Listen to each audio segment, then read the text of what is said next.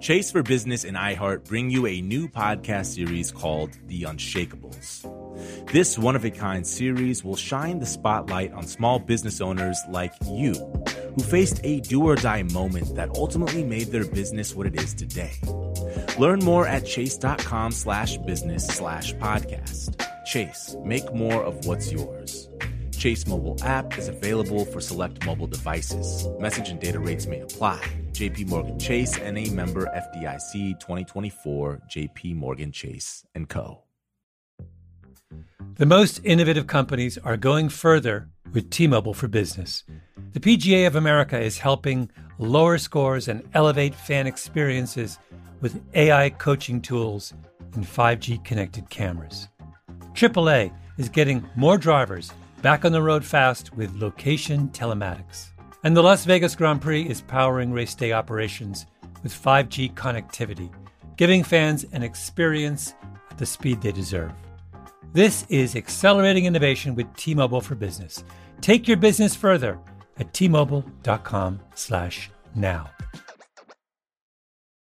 Whether it's her first Mother's Day or her 40th, she deserves more. Shop tons of stunning on-trend jewelry for every budget at Diamonds Direct. Diamond fashion jewelry, beautiful birthstones, everyday pearls starting at just $200. Commemorate the real loves of her life with a gorgeous pendant featuring the birthstone of the one who made her mom. This Mother's Day, Diamonds Direct has everything you need to say thank you. Diamonds Direct. Your love, our passion. Online at diamondsdirect.com.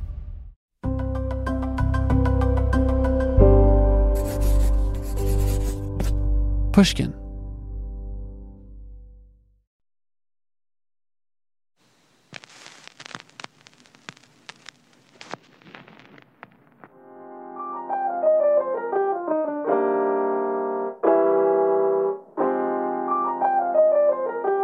This is Talk Easy.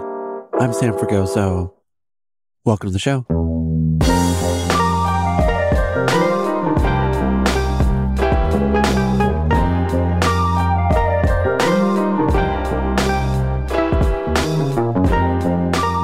Today, we're returning to our conversation with legendary writer Margaret Atwood.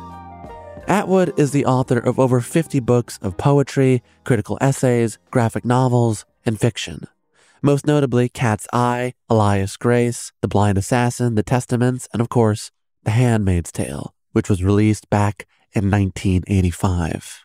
Around this time last year, we spoke to Atwood as she published Burning Questions, a collection of essays, speeches, forewords, and other nonfiction pieces. Now, she's released a collection of short stories entitled Old Babes in the Wood. It was published earlier this month and can be found wherever you do your reading. If you've already started on this new collection, you'll hear more about the titular piece, which was originally published in The New Yorker, in this conversation. We also talk about her first book signing event, a party where she met her late husband, Graham Gibson, the legacy of The Handmaid's Tale, the joys of aging, and of course, her lifelong fight for reproductive justice on and off the page. If you recently found us through our episodes with writers like Min Jin Lee, Joyce Carol Oates, George Saunders, Margaret Jefferson, or Jennifer Egan, thank you for being here. If you happen to be around back when we aired this talk in 2022, welcome back. This coming Sunday, we'll be releasing a new episode featuring actor and comedian Bob Odenkirk.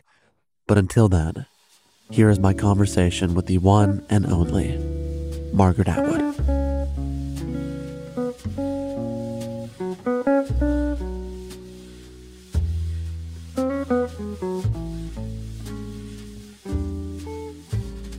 Okay, quickly, sound check.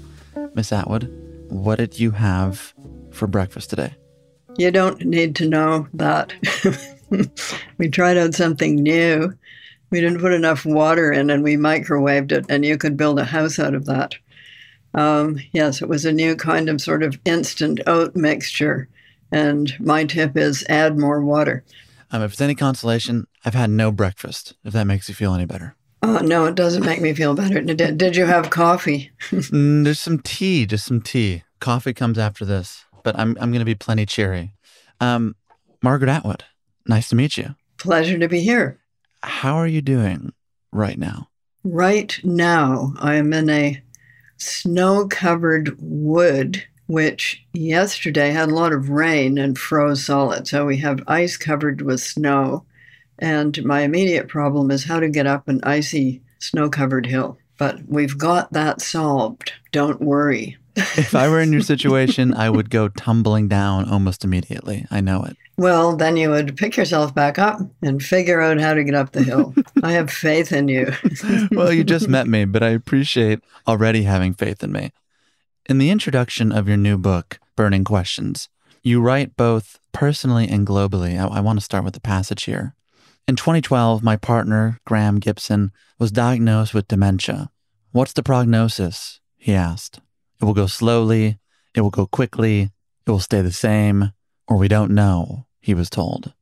It was much the same with the state of the world. It was a restless, unsettled period without any single overwhelming catastrophe. People were fearful, but their fear was unfocused. We were holding our breath. We were carrying on. We were pretending things were normal, but whiffs of a change for the worse were already in the air. Now that we've had an overwhelming catastrophe. Well, a couple of them, yeah, right. A couple of them. Who's counting? Do you believe we've stopped pretending things are normal? Have we become more focused? We've become more focused, but you have to pretend things are normal to a certain extent just to get through daily life. So running and screaming in all directions isn't actually that helpful. I've divided the book into 5 periods, and that would have been second or so. So we'd had the big financial meltdown. We'd had 9/11 in 2012. We were recovering from the meltdown, the financial meltdown, but it did seem to be one of those eye of the hurricane, lull before the thunderstorm periods of time. So then came a lot of other stuff that we are now dealing with. There were unfocused inklings of it even then. What does that mean, unfocused inklings? It means something's going on, but we don't exactly know what. I don't know whether you watch the weather a lot, but once upon a time, and I hate to break this to you, there was no internet. You got the weather in other ways. You got it on the radio, but if you're in a place without radio or television, you watch the signs. How red is the sunset? How red is the sunrise? What direction is the wind coming from? And what is that I hear in the distance? I think you just made some breaking news here that there was life before the internet. Well, life, I mean, it depends how you define life. I mean, it was proto-life. So why don't we go back to that time pre-internet? You recently tweeted, mythology is everything that happened before you were born, when your parents were gods and heroes. Legend is your life until approximately age 7. History begins after that. Before we get into the history, let's investigate the legend here. You're born 2 months after World War II begins in November of 1939 in Ottawa, Canada. But you actually spend formative stretches of your life before 7 in the wilderness, first in northern Quebec, and then north of Lake Superior. Here's how you describe it in your essay, Trees of Life, Trees of Death, from 2006. Mr. Father, Mr. Father, oh my Lord. Mr. Father, that's a good title. No. Sir Dad. You know, I'm immediately... Lord Papa. Lord Papa, my father. I should have had that coffee. Okay. My father, Dr. Carl Atwood, was a research entomologist with what was then called the Department of Lands and Forests in the 1930s and the early 1940s. We'd be driving along the road during our numerous trips in the north, and suddenly we would pull over to the side. An infestation, we would cry. Other families stopped for ice cream cones. Ours stopped for infestations. So we're talking about it was the war. So lots of things were rationed, and one of them was gasoline. So there weren't very many cars on those northern roads. He got to have some gasoline because of the infestations, but not enough gasoline to drive all the way to Nova Scotia to see the relatives, which was where they lived. So we didn't see the grandparents during the war much at all. So some gasoline infestations, not many cars on the road. In fact, so many cars were not on the road that we frequently didn't even stay in anything like a motel. We just pitched a tent. So we didn't have nylon. We didn't have synthetic fabrics. This would have been canvas, heavy. And as for the sleeping bags, they were filled with something that you've never heard of called kapok. Never heard of it. Do you know what that is? You've never heard of it. I told you. It was lumpy and soggy. My dad was an old bushy guy. He grew up in the backwoods of Nova Scotia and worked in lumber camps. So he was very good with an axe. And of course, you always had a gun of some kind. I hope you will not scream in horror because of the bears. You've heard of them. I've heard of those. So there are a lot of things that we did then that you would not do now. We did our cooking on open fireplace. That is basically what we did on the road trips. And when we weren't on road trips, we were living in the woods. And my dad typically would build a wood shed. First we would live in tents, then we would move into the wood shed while he built a larger house. In hearing that description, it seems like your parents were fairly egalitarian. What did that look like as a child? Well, they were not just fairly egalitarian. They were, I think, for the time, very egalitarian. I had an older brother, and the big egalitarian field of battle would be cookies. So everybody got one cookie. And as far as chores went, we both did chores. This whole enterprise, of course, was considered as a team effort, and everybody had to do something. One thing I didn't really learn until a bit later was stuff with axes, but I know it now. She says, as a threat yes. On a podcast. No, I'm not threatening you. I'm just informing you. Something else your parents did that I think I want to unpack is they never said to you, you can't do something because you're a girl. That approach to parenting was not common in that day and age.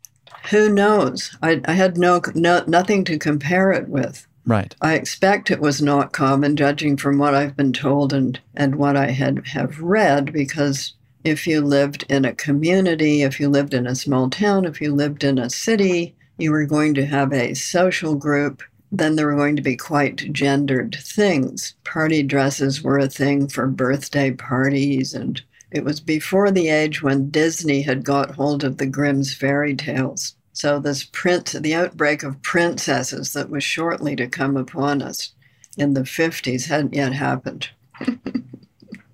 That vision of femininity, which existed through the 1950s, demanded women play a supporting role in the households.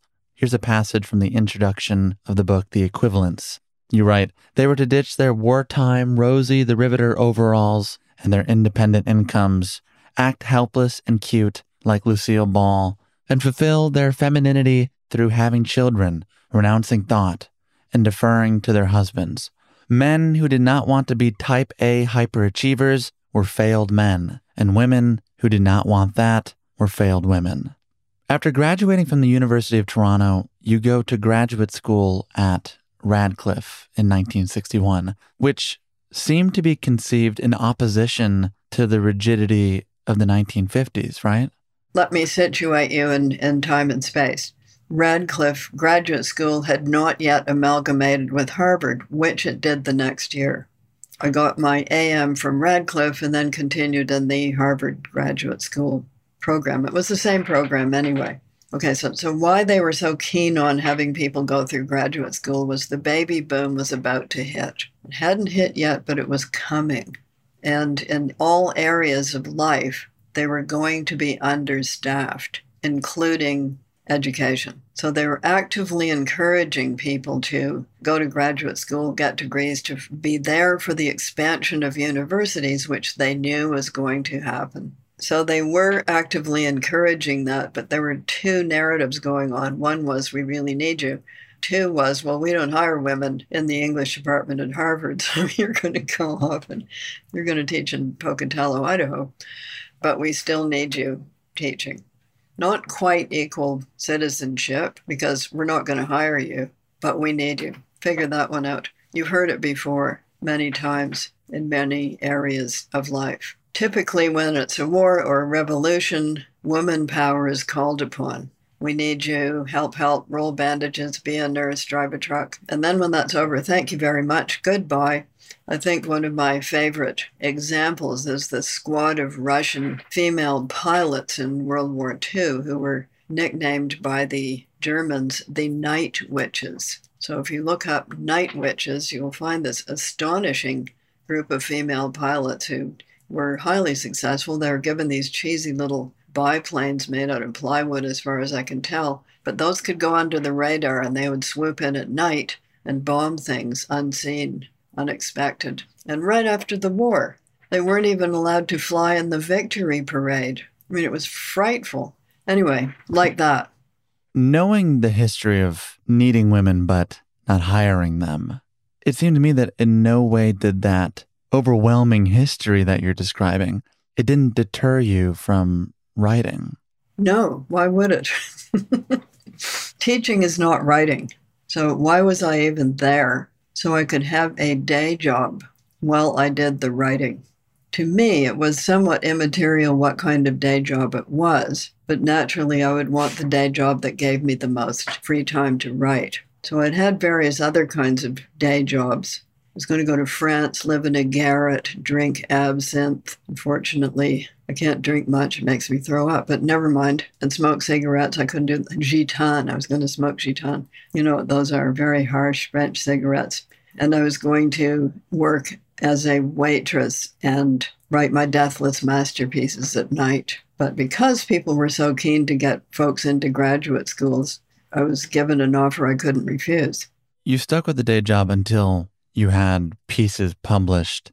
And I want to go to 1969, where The Edible Woman is published. You have a story that you recount in 5 Visits to the Word Hoard about the first book signing you have. Oh, boy. It was in a department store called the Hudson's Bay Company. And the publicist, I think it was her first week on the job, I think she probably figured it would be a good idea to have a table near the escalator with people going up and down. But I was there sitting at a table with this book called The Edible Woman in the men's sock and underwear department. Did I sell any books? 2. Did I frighten a lot of men? Yes. They came on their lunch hour to pick up their socks or jockey shorts, took one look at this. And it being winter, they had their galoshes on. I could hear their galoshes scuttling, running in the other direction. I think anytime you can scare men, you've succeeded in some way. I don't scare men who have a sense of humor. Come on, they're not that frightened of me. Unless they step out of line, then that's another story. Do you want to recount some of those? No. Do you have a copy of your book with you? I do. Let's go to page 447. 1 year after that book signing incident, you meet Graham Gibson, who would later become your husband. In the foreword of his 2 novels, Perpetual Motion and Gentleman's Death, you describe that first meeting. Would you mind reading it?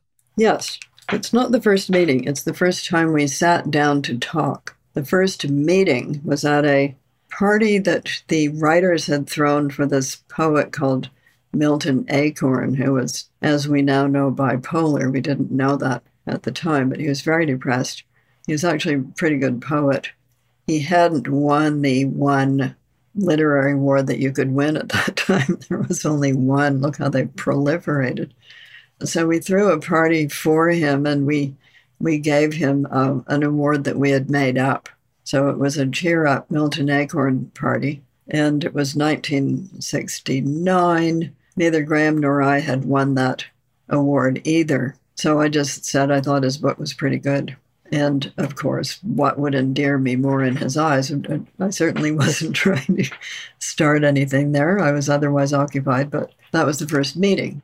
The first time I sat down to talk with Graham Gibson in 1970, I read his hand, as I was in the habit of doing for strangers in those reckless days. Everything is connected to everything else, I said sagely.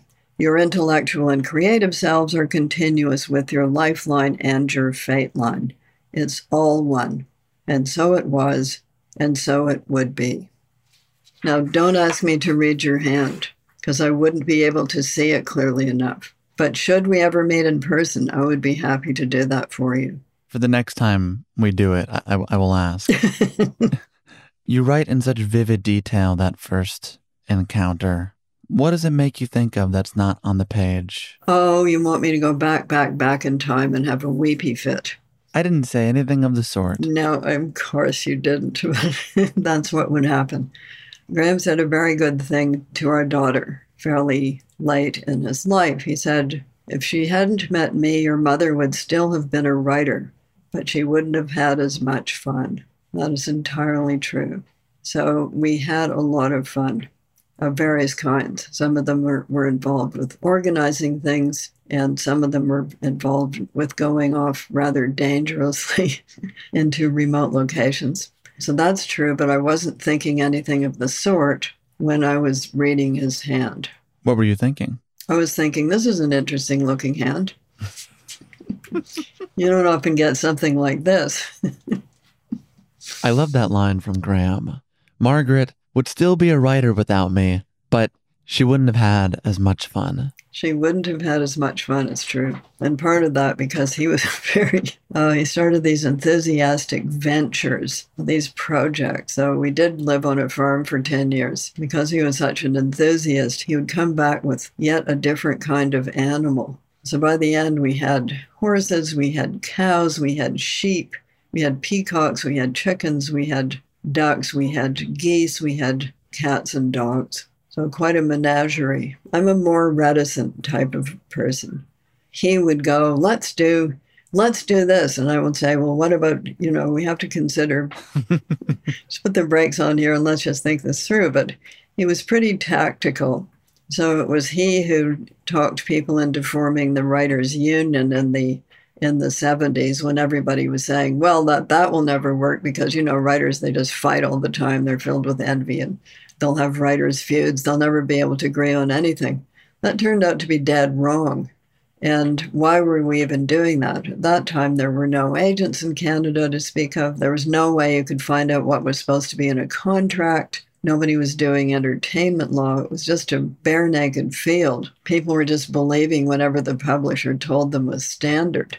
And of course, you get them all together and they start comparing notes. He then organized the Writers' Trust, which is a going concern right now. And then we switched our focus to international situation of writers and got Canadian Pen going.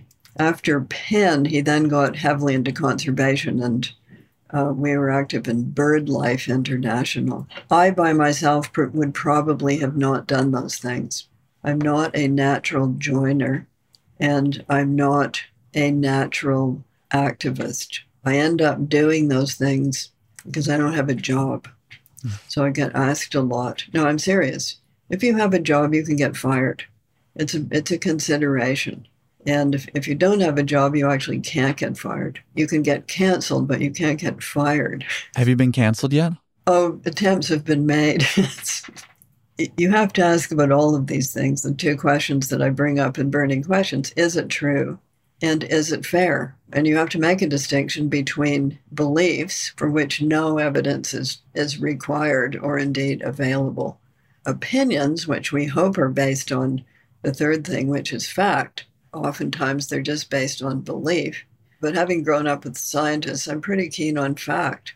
And that involves a lot of turning over the logs and going down the rabbit hole to see where this came from in the first place. Like who started this rumor, whatever it may be, and where did it come from and why are people getting sucked into it and is it true? What people, I think, sometimes forget is that a lot of Handmaid's Tale, in fact, all of Handmaid's Tale, has a historical antecedent or a modern point of comparison. The book paints a dystopian vision in which the U.S. has become a fundamentalist theocracy, and the remaining women whose fertility has not been compromised by pollution are forced into childbearing. Now, the book was published in 1985. It had plenty of points of modern comparison then, It had renewed interest throughout the Trump presidency for obvious reasons. But most recently, on January 2nd of this year, we marked the 40th anniversary of Roe v. Wade. And as Gia Tolentino writes in The New Yorker, it is likely the last year that its protections will remain standing. I want to ask you two things. How are you thinking about the book, 37 years removed, but also how are you thinking about this issue? Yeah, so people take rights and freedoms for granted. They really shouldn't because they're always under attack. But going back to, I based everything in it, like the practices and the propaganda, the dogma, if you like, on things that already did exist and were existing at the time I wrote the book. The reason I did that was that I knew that if I didn't do that, people would just say, you are an extremely weird person. How do you think up this weird shit? Which is, in fact, a question somebody posed to me on Twitter. How does Margaret Atwood think up this weird shit? To which I could say, it's not me thinking it up. It's other people. You know, humanity does not get a free pass on its behavior over the past 10,000 years. In The Handmaid's Tale, it's not just women who have got fertility. It's women who have got fertility and have, quotes, committed adultery, i.e. got a divorce, because, of course, this is a very biblically based regime and there is no more divorce. If you've had a divorce or committed adultery, you're up for being a concubine, which is what these people are. But it's not just every woman. You can be an econo wife, for instance, sort of lower middle class, must do it all. And it's only the upper echelons who are entitled to concubines, as in so many societies of the past. The first question was about how did I make this stuff up? The answer, I didn't. What was the second? The second question was around Roe v. Wade and the possibility of it being overturned later this year. Yes, it may be overturned at the federal level, and it will then be up to each individual state. And then we are going to have basically underground networks, which is what there was in Ireland when there was no possibility of having an abortion, even if your life was threatened. I think that got changed when a woman who was actually a doctor said, you know, this miscarriage is going really bad. It's going to go septic. I will die. And nobody did anything. And she died. So where are you going to draw the line? And it's always a line, back and forth, push and pull. You have some countries that have now liberalized that to a certain extent, namely Argentina, and other countries that are going the other direction, namely the United States. And then people have to live with the results. So how many dead mothers and unborn babies are we going to see? We do not know the answer to that. Are they going to try to outlaw birth control? Some states are even moving in that direction. So having grown up then, no birth control, no pill, no abortion, you can pretty much chart the results. And the other interesting question is, if you really love babies, why aren't you taking better care of pregnant women? If you are making it impossible for people to decide whether they will have a baby or not, that is the state saying that it owns your body. So the state says it owns your body under certain other circumstances, one of them being the draft. So you shall go into the army, no choice. But if you go into the army, the state is obligated to pay for your clothing, your food, your housing, your training, your medical care. So if the state is going to own women's bodies, they should pay for all of that.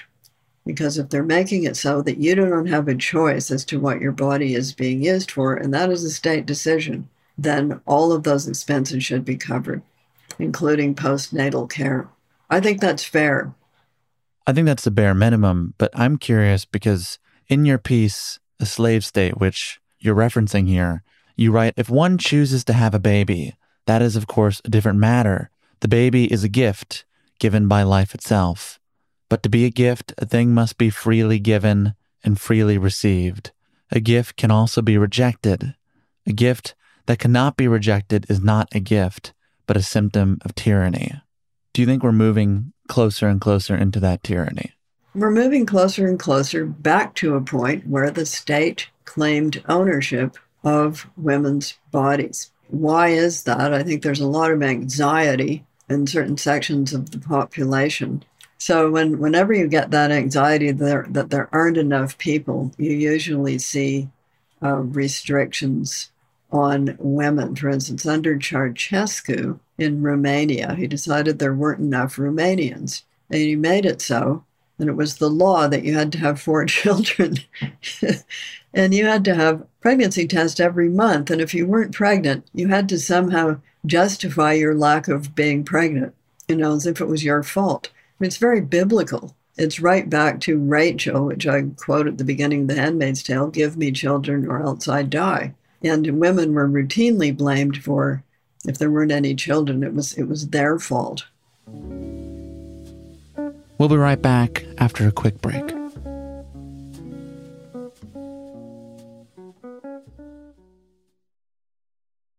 You can find inspiring stories almost anywhere. For instance, check out the co-founders of Girls Who Do Interiors. This Miami-based design company was started by 3 friends when they were still in school. And right from the start, they turned to Chase for Business for everything from banking and payment acceptance to credit cards. And they handle them all in one place with the Chase mobile app. It's so important to have that kind of help when you're just starting out. Learn more at chaseforbusiness.com. Make more of what's yours. Chase mobile app is available for select mobile devices. Message and data rates may apply. JP Morgan Chase Bank N.A., member FDIC. The most innovative companies are going further with T-Mobile for Business. The PGA of America is helping lower scores and elevate fan experiences with AI coaching tools and 5G connected cameras. AAA is getting more drivers back on the road fast with location telematics. And the Las Vegas Grand Prix is powering race day operations with 5G connectivity, giving fans an experience at the speed they deserve. This is accelerating innovation with T-Mobile for Business. Take your business further at T-Mobile.com/now. I'm Alex Schwartz. I'm Nomi Fry. I'm Vincent Cunningham, and this is Critics at Large, a New Yorker podcast for the culturally curious. Each week, we're going to talk about a big idea that's showing up across the cultural landscape, and we'll trace it through all the mediums we love. Books, movies, television, music, art. And I always want to talk about celebrity gossip, too. Of course. We hope you'll join us for new episodes each Thursday. Follow Critics at Large today, wherever you get podcasts.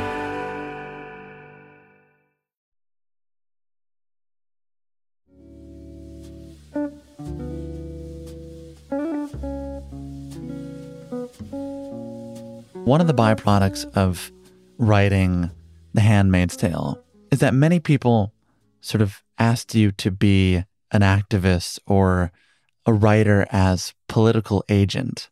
Where are you at on that these days?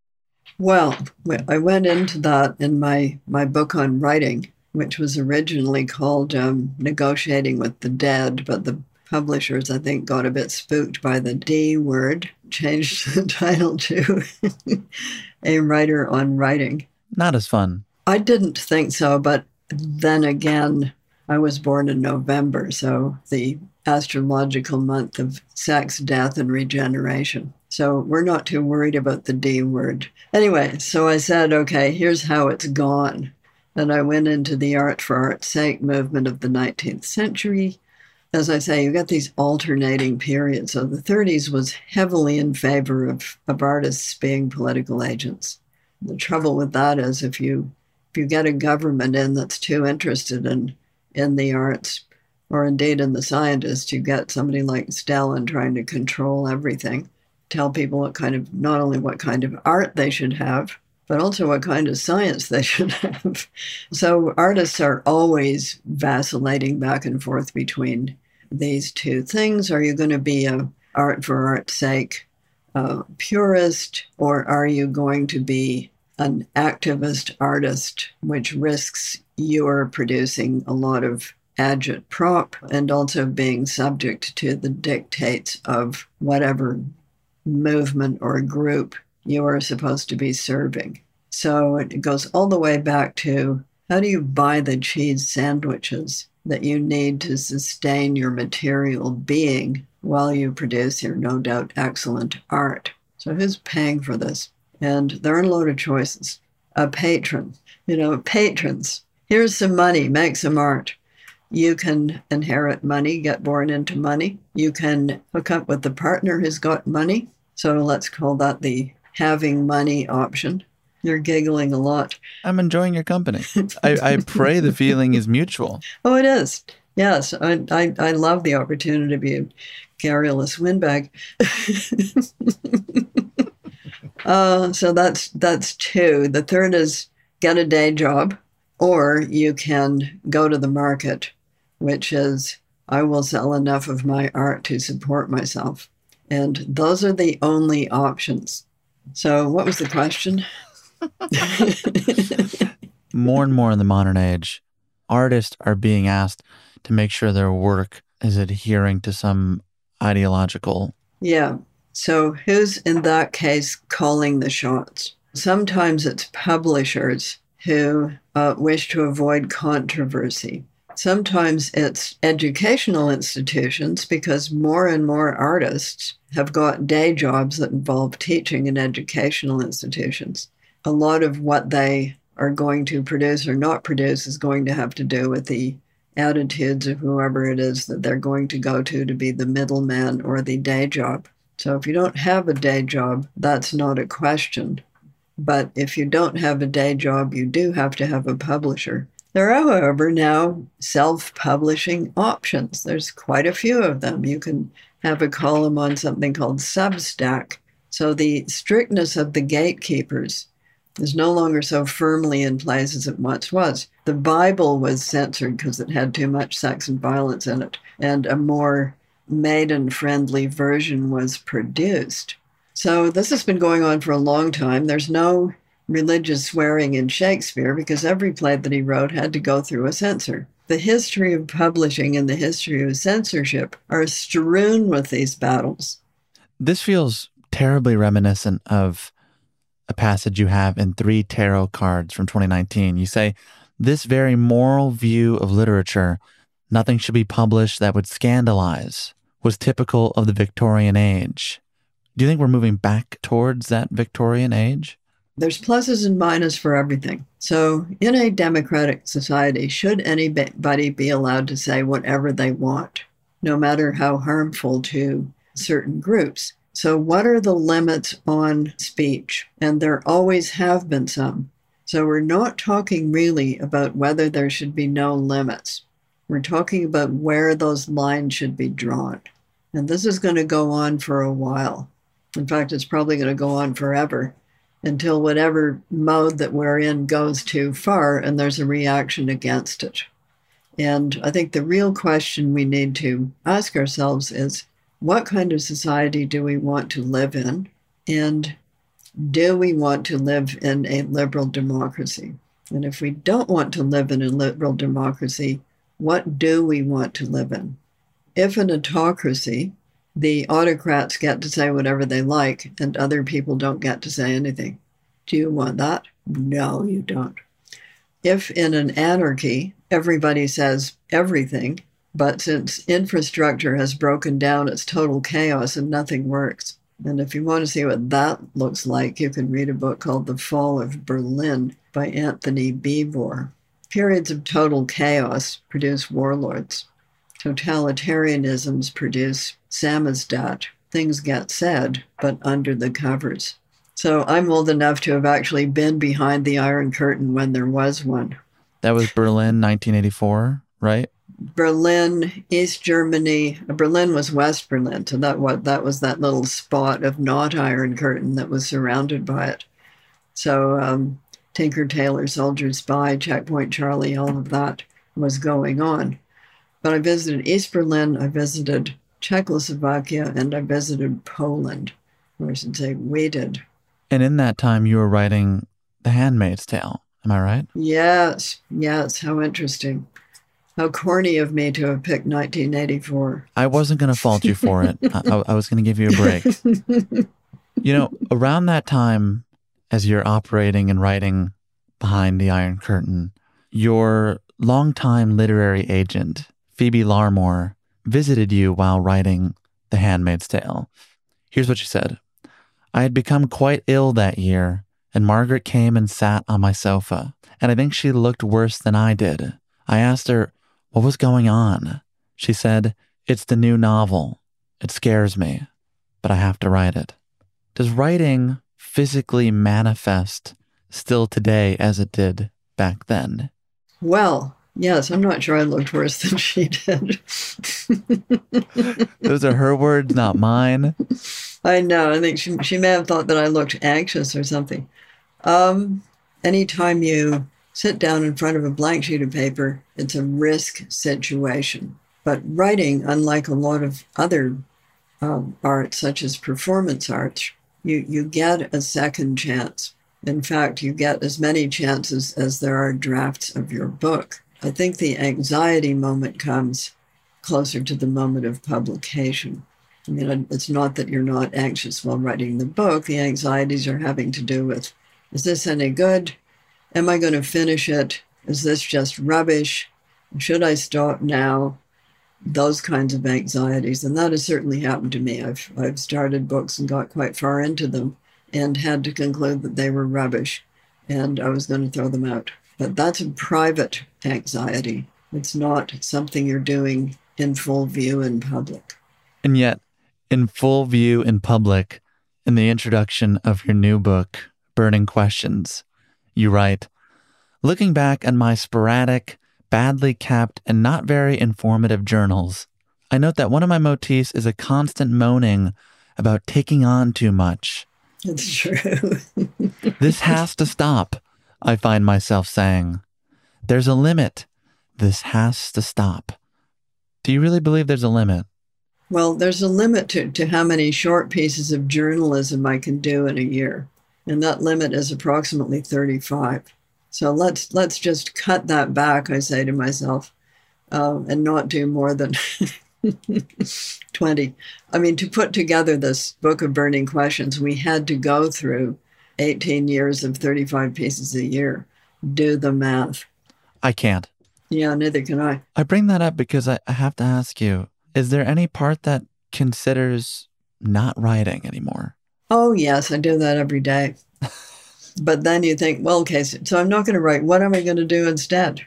I think Mavis Gallant said, once you get into it, and once you've done it for a long time, the answer is not good for anything else. One of the pieces I found most moving comes towards the end of the book. It was born the third week of August, 2017, on a back street of Stratford, Ontario, Canada. You were walking alone. You write, slow walking leads to rumination, which leads to poetry. Park benches are my friends, and it wasn't raining. Scribbling ensued. Can you read what that scribbling would eventually transform into? This is a poem called Dearly. It's an old word, fading now. Dearly did I wish. Dearly did I long for. I loved him dearly. I make my way along the sidewalk mindfully because of my wrecked knees, about which I give less of a shit than you may imagine, since there are other things more important. Wait for it, you'll see. Bearing half a coffee in a paper cup with, dearly do I regret it, a plastic lid, trying to remember what words once meant. Dearly, how was it used? Dearly beloved. Dearly beloved, we are gathered. Dearly beloved, we are gathered here in this forgotten photo album I came across recently. Fading now, the sepias, the black and whites, the color prints, everyone so much younger. The Polaroids. What is a Polaroid, asks the newborn. Newborn a decade ago. How to explain? You took the picture and then it came out the top. The top of what? It's that baffled look I see a lot. So hard to describe the smallest details of how all these dearly gathered together, of how we used to live. We wrapped up garbage in newspaper tied with string. What is newspaper? You see what I mean. String, though, we still have string. It links things together. A string of pearls, that's what they would say. How to keep track of the days, each one shining, each one alone, each one then gone. I've kept some of them in a drawer on paper, those days fading now. Beads can be used for counting, as in rosaries, but I don't like stones around my neck. Along this street there are many flowers, fading now because it is August and dusty and heading into fall. Soon the chrysanthemums will bloom, flowers of the dead in France. Don't think this is morbid. It's just reality. So hard to describe the smallest details of flowers. This is the stamen, nothing to do with men.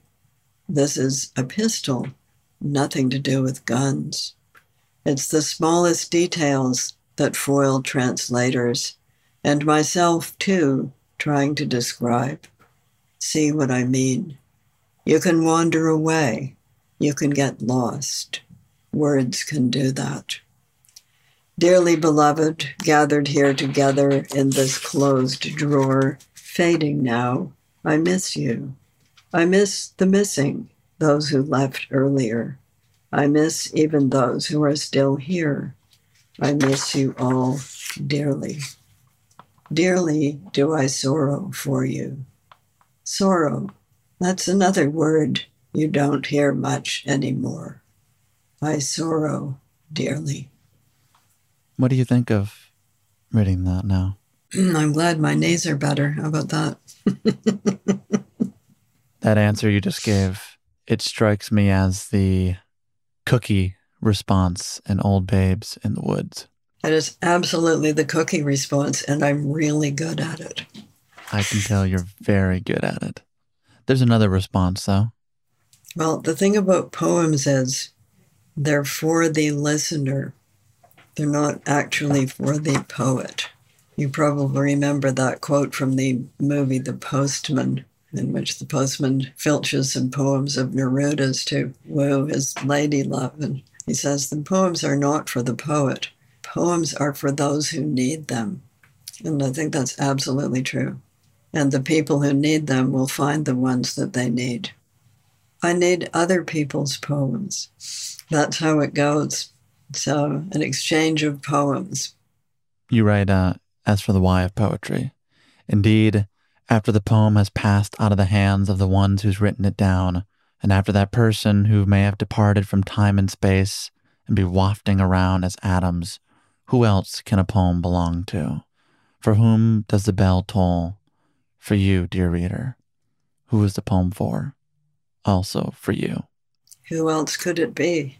Well, as we leave, I have to thank you for the poem, yes, the books aplenty, all the words you've given that were not for you but were for us. And if it's not a terrible inconvenience, I am going to have to ask you for your advice on how to live, how to create, how to move with grace, all of which is captured in your opening essay of this book called Polonia. What advice would I give the young? None unless they ask for it. Or that's what would happen in an ideal world.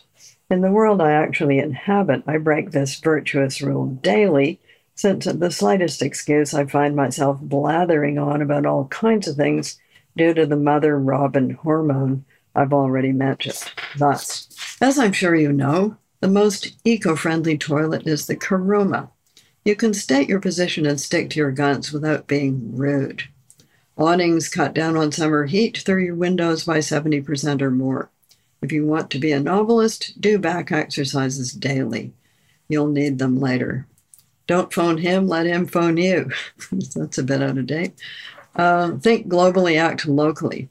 After having a baby, you lose your brain and some of your hair, but they both grow back. A stitch in time saves 9. There's a new kind of crampon you can strap onto your boots, handy on icy sidewalks. Don't stick a fork into a wall socket. If you don't clean the lint trap on the dryer, it may burst into flames. If the hair on your arm stands up in a thunderstorm, jump. It's very important. Don't step into a canoe when it's pulled up on the beach. Never let anyone pour you a drink in a bar. Sometimes the only way out is through. In the northern forest, hang your food from a tree some distance from your sleeping area, and don't wear perfume. This above all, to thine own self be true. Eyebrow tweezers are handy for getting big wads of glop out of bathroom sink drains. Every household should contain a wind-up flashlight. And don't forget about the little touch of vinegar for the meringues. That's the white vinegar, not the brown. However, here's the best piece of advice of all. Sometimes young people don't want advice from their elders. They don't wish you to turn into Polonia, not as such. They can do without the main body of the speech, the long checklist of instructions. But they welcome the part at the end, which is a kind of benediction. Farewell, my blessings, these and this in thee. They want you to see them off on their voyage, which is, after all, a voyage they have to make on their own. Maybe it will be a dangerous voyage. Maybe you'd be able to handle the danger better than they will, but you can't do it for them. You've got to stay behind, waving encouragingly, anxiously, a little plaintively, farewell, farewell. But they do want the goodwill from you. They want the blessing. Margaret Atwood, I thank you for the blessing, the advice, the time, the words, and everything in between. And farewell. Have a good life. You too, Miss Atwood. You too.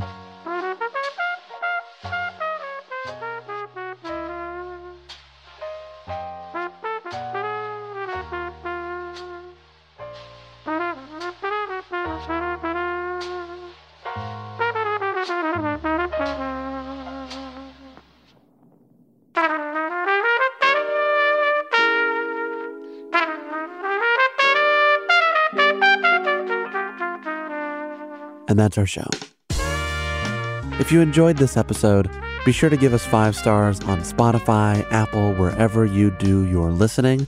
I want to give a special thanks to Heather Fain, Todd Dowdy, and of course, Margaret Atwood. To purchase her latest book, Old Babes in the Wood, you can visit our show notes at talkeasypod.com.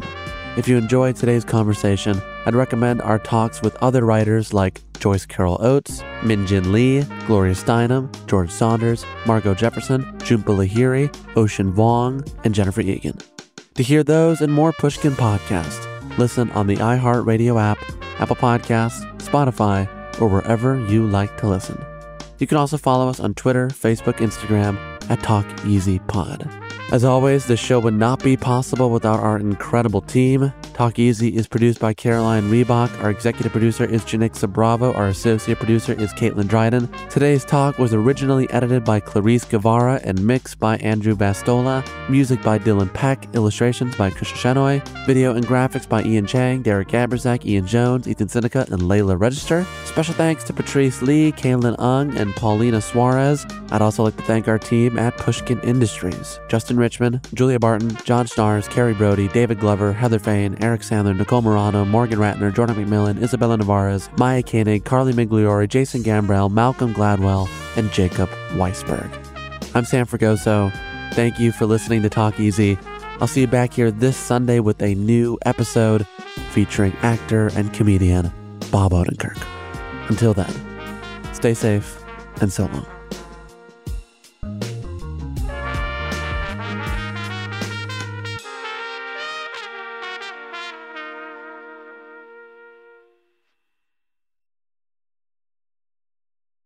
The tradition of breaking tradition continues with the return of the Unconventional Awards from T-Mobile for Business at Mobile World Congress. This is an event that celebrates innovators whose bold actions took their industries to new places. If that sounds like you and you're a T-Mobile for Business customer, enter today. If you win, you'll be publicly honored amongst some of the most influential leaders in industry, and me, I'll be there too. Enter now at T-Mobile.com/unconventional awards. See you there. I'm Alex Schwartz. I'm Nomi Fry. I'm Vincent Cunningham, and this is Critics at Large, a New Yorker podcast for the culturally curious. Each week, we're going to talk about a big idea that's showing up across the cultural landscape, and we'll trace it through all the mediums we love: books, movies, television, music, art. And I always want to talk about celebrity gossip, too. Of course. We hope you'll join us for new episodes each Thursday. Follow Critics at Large today, wherever you get podcasts.